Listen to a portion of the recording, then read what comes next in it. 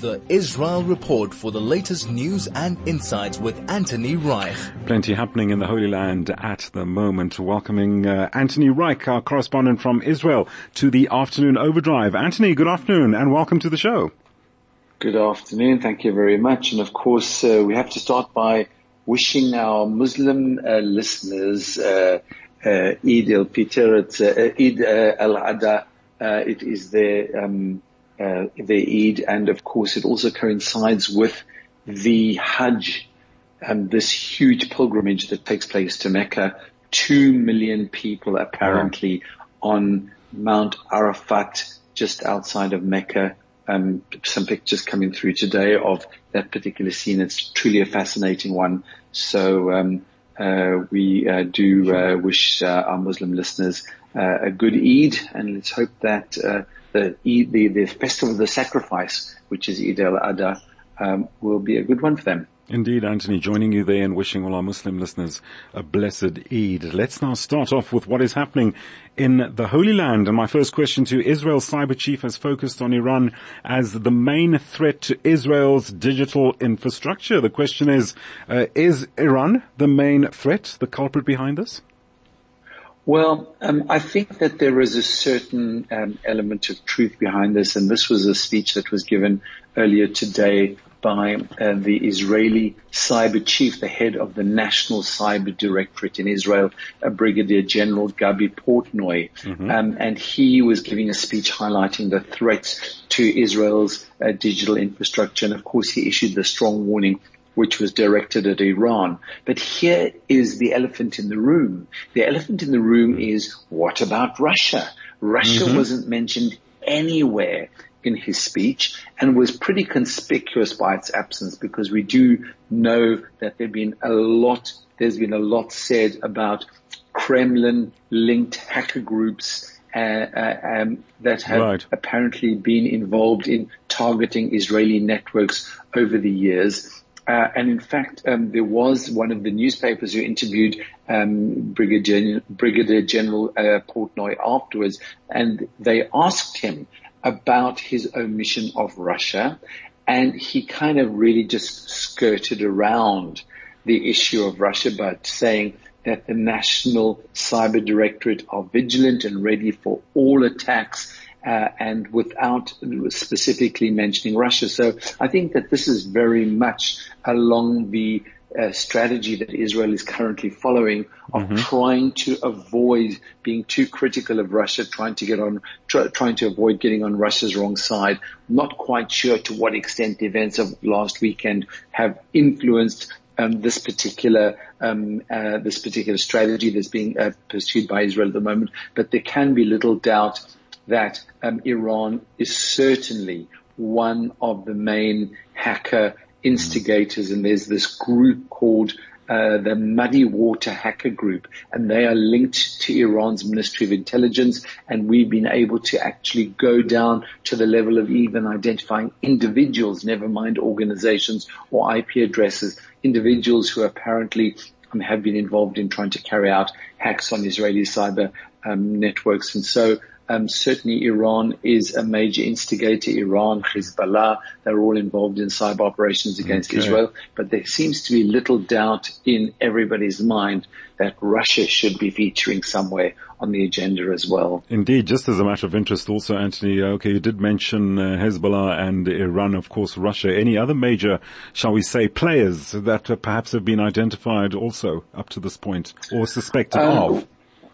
Well, I mean, there aren't any other kind of major players in the market of the size of Iran or Russia, which we believe is a major player, even though it goes unmentioned. But one of the things that Gabi Portnoy did mention was that there is a collaborative endeavor right now which involves Microsoft and interestingly, the United Arab Emirates, where there is a joint activity to establish a platform for cyber investigations and for knowledge sharing that involves not only Microsoft and the UAE, but indeed 40 other countries as well around the world, in an attempt to try to somehow align different countries with trying to combat ransomware and other cyber attacks. Sure. Anthony, okay, let's move on from everything technological to other things political now. Let's look at President Herzog calling Palestinian Authority President Mahmoud Abbas to condemn violence against Palestinian civilians. So what was said during this conversation? Well, the call was ostensibly President Herzog calling Mahmoud Abbas to wish him greetings on the occasion of Eid al-Adha, the Muslim holiday that we mentioned earlier. And while he was talking to him, he thought that it would be appropriate to stress the need for the fight against terrorism and incitement, including the activities that have been instigated by some settler groups, by some Jewish groups against Muslim civilians. And the Israeli government are really trying to go out of their way to show that this is really not acceptable, even though it seems to have got a little bit out of control. And in fact, ministers within the Israeli government have even been supporting the idea of this vigilante type activity where Jewish groups have gone on the rampage and have threatened the lives of Muslims, Arabs who live in the local areas particularly within Judea and Samaria. And this has gone on already for about a week or so at this sort of level. But President Herzog was very open with the Palestinian Authority President Mahmoud Abbas and saying that this is really not okay. He actually condemned these vigilante attacks by Israelis on Palestinian civilians. And that wasn't the only condemnation, because Defense Minister Yoav Gallant also spoke with his sort of counterpart in the Palestinian Authority, a senior official, Hussein al-Sheikh, also mentioning these recent attacks on Palestinians and just simply saying that this is not acceptable. And in fact, there was a readout that came out from the Defense Ministry which read that Israel views the violence used by extremist elements against Palestinian citizens in recent days with severity, and emphasized that Israel will work to bring the perpetrators to justice. So this was really the content of the conversation between Israeli Defense Minister Yoav Gallant with his Palestinian Authority counterpart. This has become a really, really big issue within Israel and within the Israeli government in particular. And I think that the president has stood up and said, there is no excuse for this sort of behavior. And even if people might have strong feelings and people might be very much trying to revenge the deaths of those 4 Israeli civilians who were killed at the petrol station attack and in the hummus shop, that is also clearly not okay. And those individuals were ultimately accosted, and they were actually killed in shootouts between the security forces and themselves. But of course, the Jewish communities around those areas have really reacted with great anger to those events, and have thought that it's okay to undertake this sort of vigilante type activity, which of course Israel's democracy really doesn't tolerate. Indeed, Anthony, action speaks louder than words. Let's just see what conversation we'll have at a later stage regarding all those being brought to book. Let's put that aside now and look at this, a leading judicial reform protester. Let's look at the judicial process now, in a sense, and this leading judicial reform protester being arrested yesterday, then released soon afterwards. Tell us more about that.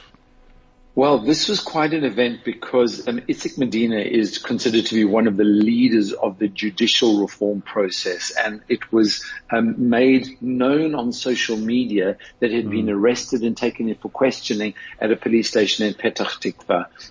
It seems as if though he had been approached by the police and presented himself willingly for questioning to the police station, but when word got out on social media that he had been taken in for questioning, the judicial reform protest movement went into top gear, and within no time at all, there was a huge group of protesters who were outside the Petah Tikva police station where he was being questioned. He was released later in the evening, and the police said that he was free to go home, and was not under any restriction as far as we could ascertain. But the judicial reform movement the anti-judicial reform movement really saw this as an infringement of civil rights, and they felt that if anti-judicial reform protesters were going to be taken in for questioning about activities that they were planning